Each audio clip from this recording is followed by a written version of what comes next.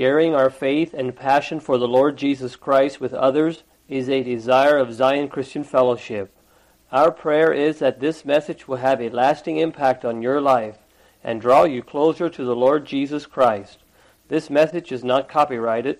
You are free to make copies for friends and neighbors. We only ask that you copy it in its entirety without alterations or changes. Now unto the King eternal, immortal, invisible, the only wise God, be honor and glory forever and ever. Amen. Where two or three are gathered together in His name, He is there in the midst of them. So thank the Lord for that. So this past week, well, actually I didn't notice very long. I filled in for someone for the opening meditation here this morning, and just as I was thinking here the past few days of what I should share, I just wasn't sure what I should share on, what God wanted me to share. And God has just been working in my own life, just different areas of surrender and things that were not right.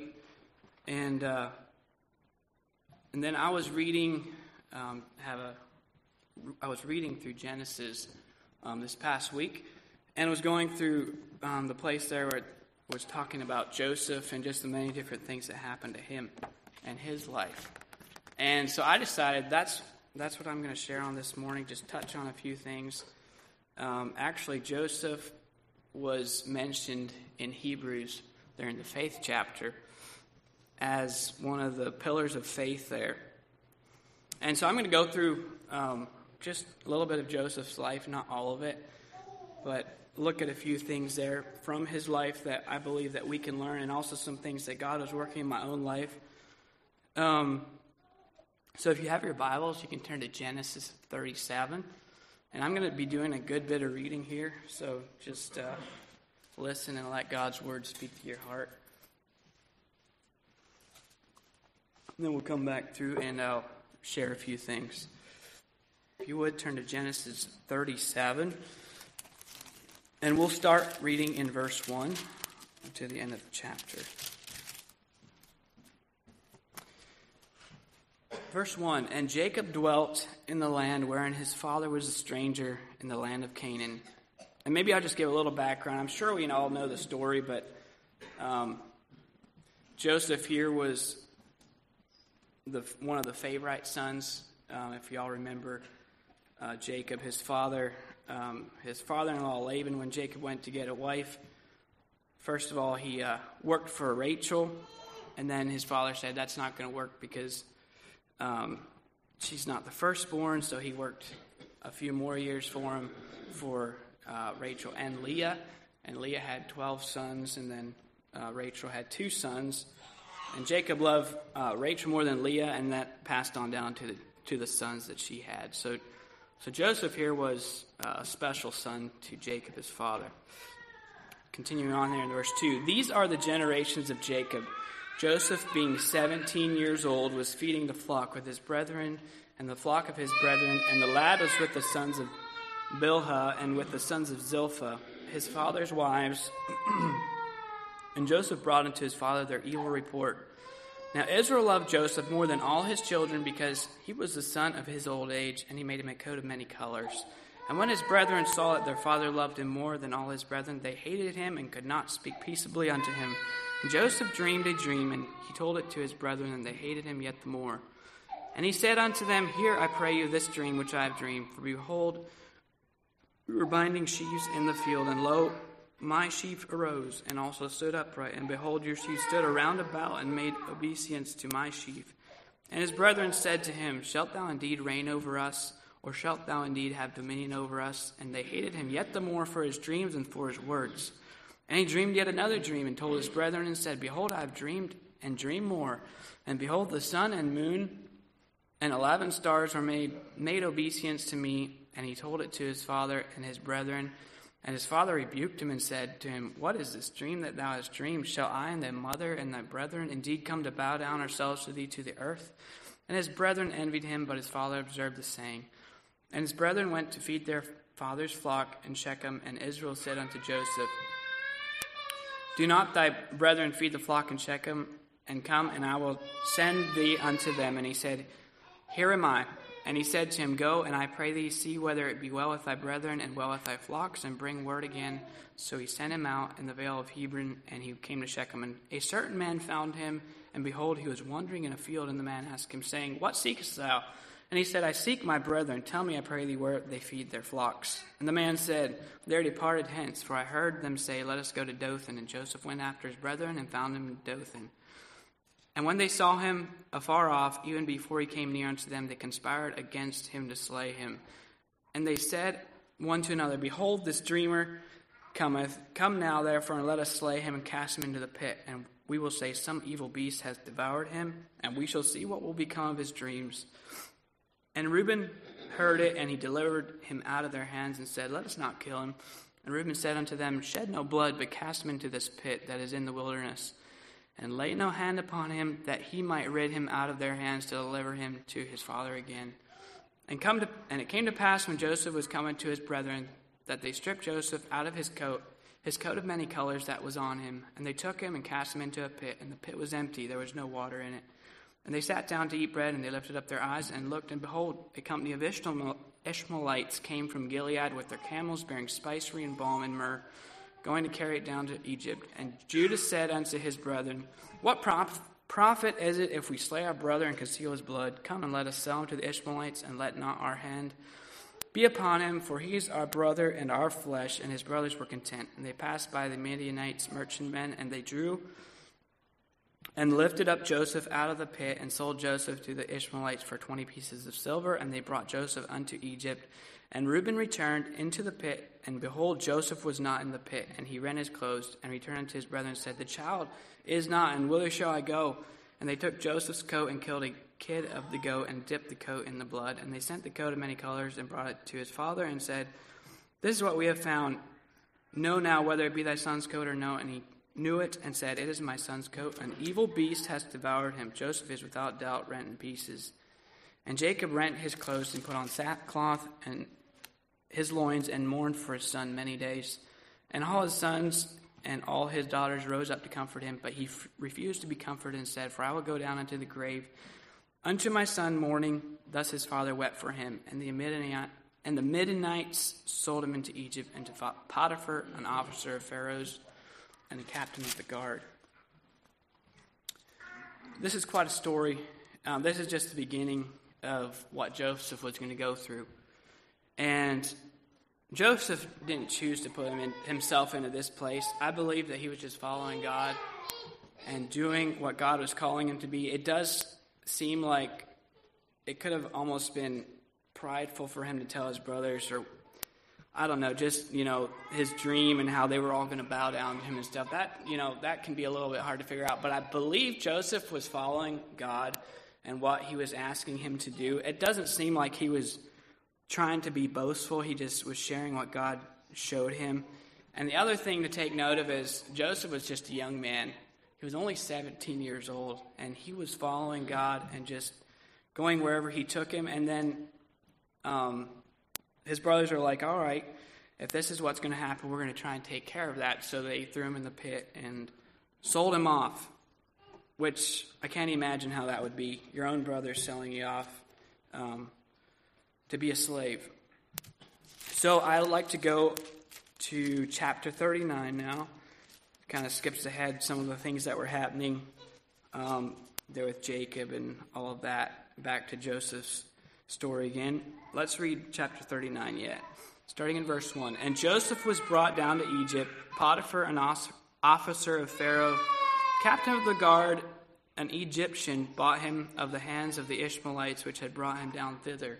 And the Lord was with Joseph, and he was a prosperous man. And he was in the house of his master the Egyptian. And his master saw that the Lord was with him, and that the Lord made all that he did to prosper in his hand. And Joseph found grace in his sight, and he served him, and he made him overseer over his house, and all that he had he put into his hand. And it came to pass from the time that he had made him overseer in his house and over all that he had, that the Lord blessed the Egyptian's house for Joseph's sake. And the blessing of the Lord was upon all that he had in his house and in the field. And he left all that he had in Joseph's hand, and he knew not aught he had save the bread which he did eat. And Joseph was a goodly person and well favored, And it came to pass after these things that his master's wife cast her eyes upon Joseph, and she said, Lie with me. But he refused and said unto his master's wife, Behold, my master wotteth not what is with me in the house, and he hath committed all that he hath to my hand.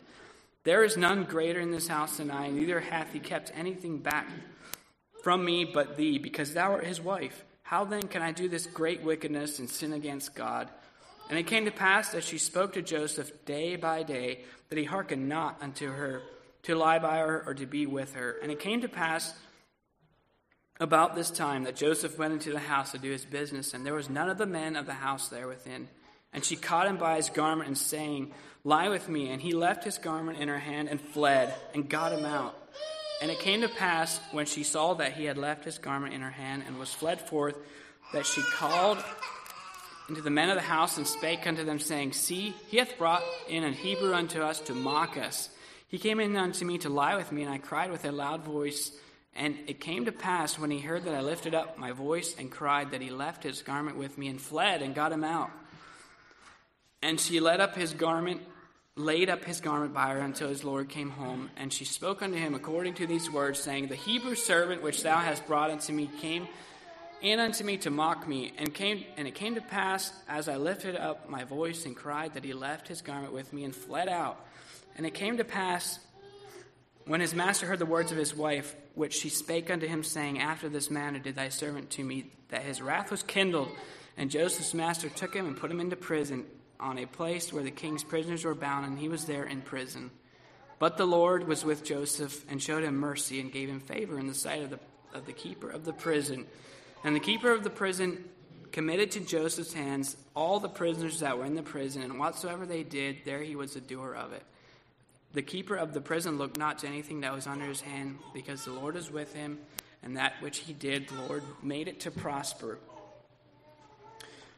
There's a lot of different things going on in this story, but one thing I want to take note of is a lot of times, I know for myself, when we're going through something difficult, or let's say we're doing something that is right, it's easy to think, that God will bless us for that, and it's gonna turn out all right. In verse 2 there, first of all, we see that the Lord was with him and that he was prosperous. Even his master there could see that God was with him and that he was prosperous. The Lord was prospering his work there, and also that he was, Joseph was a really responsible young man, even after all that he went through just with the rejection of his brothers and all of that. And then going on down, verse 7 there, he was said there, and it came to pass that after these things, his master's wife, Potiphar's wife, cast eyes on him and was trying to entice him to sin. And somewhere here it says, trying to lay my eyes on it. Yeah, verse 10 it says, And she spake to Joseph day by day. So again and again, she was there just trying to get him to give in. And again, he stood up and said, no, he won't do this. He's going to obey the Lord. Even though it would have been, something, it would have been easy to cover. She was going to try and cover for him, and he could have thought, nobody would find out. But he kept resisting temptation. And then when she seen that wasn't working, she tried to take him by force. And I just really like the picture that you get here. So here was this situation. For any young man, these are real strong temptations. And I'm sure it was for Joseph too. It was a real strong temptation for him. But when sin came knocking on his door, he didn't hesitate. It says, she was saying, come lie with me, and it says, he left his garment in her hand and fled and got him out. That's quite a word picture, if you think about that. So she was trying to get him, and he didn't hesitate. He went running. He ran the other way, away from the temptation, away from sin, and didn't give it a chance. And this is where, this is where I was challenged. I was convicted. How do we treat sin and temptations in our own lives? When those temptations come our way, do we just kind of hang around? Or do we set our faces a flint, turn the other way, and run with all we have? Proverbs 4:24 says, "Put away from thee a forward mouth and perverse lips far from thee. Let thine eyes look right on, and thine eyelids look straight before thee. Ponder the path of thy feet, and let all thy ways be established.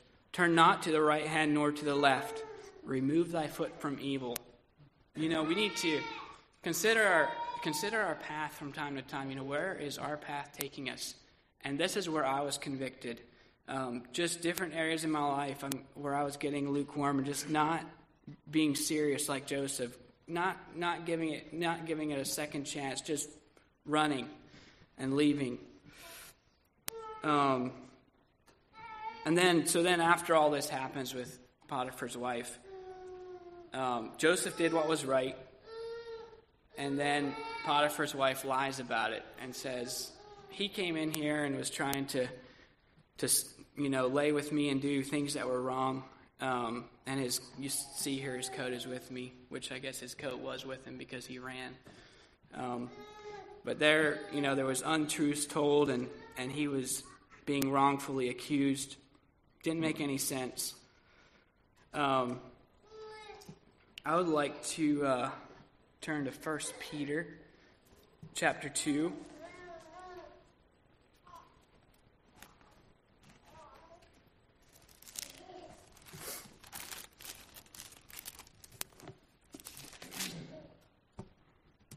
First Peter chapter 2, verse 11 and 12 kind of speaks to this. "Dearly beloved, I beseech you, as strangers and pilgrims, abstain from fleshly lusts which war against your soul, having your conversation honest." Is this the right one, 1 Peter? Yeah. No, it's actually 19 and 21. I didn't think that looked right. Verse 19. "For this is thankworthy, if a man for conscience toward God endure grief, suffering wrongfully. For what glory is it, if when ye be buffeted for your faults, ye shall take it patiently? But if when ye do well and suffer for it, ye take it patiently, that is acceptable with God. For even hereunto were ye called, because Christ also suffered for us, leaving us an example that we should follow in his footsteps." We see here that if we listen and obey God out of a clear conscience, we may need to suffer grief, and even wrongfully. It doesn't make sense, but it's just part of how the kingdom of God operates.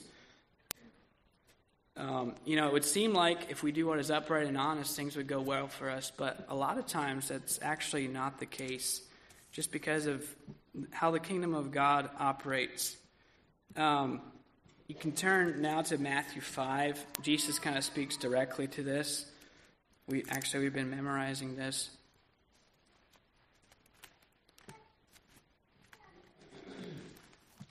Matthew 5, 11 and 12 says, "Blessed are ye when men shall revile you, persecute you, and shall say all manner of evil against you falsely for my sake.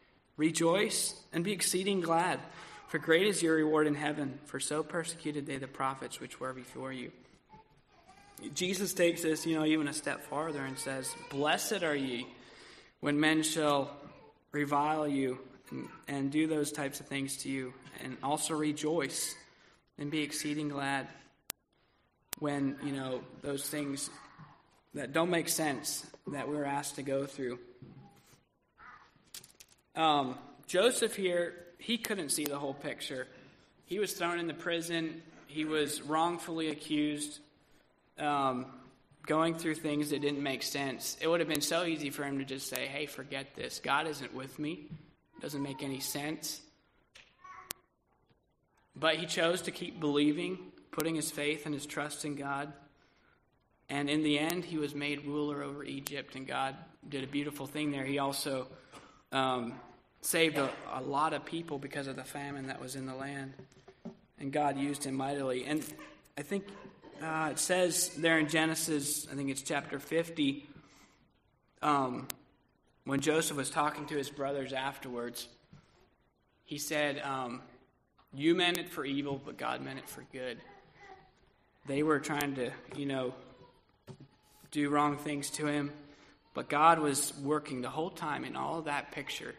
And when we look at things through our own eyes, when I look at things through my own eyes, it's like, God, what are you trying to do? It doesn't make sense. It's easy for us just to run from those things that are difficult. But God is there just trying to bring us along, bring us through those hard things so that he can make something beautiful out of it. So that's pretty much all I had this morning, and I just wanted to share that just as an encouragement. I don't know what you're going through. I know there's trials, there's difficult things in life, but don't give up where you're at. Don't give up on God. Just keep pressing in and allow him to work in your life, because God's painting a beautiful picture of each one of your lives. I would like to read a song that just came to my mind when I was thinking about this whole thing. The other part of this is that it takes time. It's not something that happens all at once. This picture of our lives, it's sometimes we need to just wait on God and just allow him to work. I was thinking about singing this, but I'm just going to read it. Probably a lot of us know it. It's in his time. It says, in his time, he makes all things beautiful in his time. Lord, please show me every day as you're teaching me your way, like you do just what you say in your time. And it says, in your time, you make all things beautiful in your time. Lord, my life to you I bring. May each song I have to sing be to you a lovely thing in your time. So let's just give ourselves to the Lord and allow him to work in our lives. That's all I have.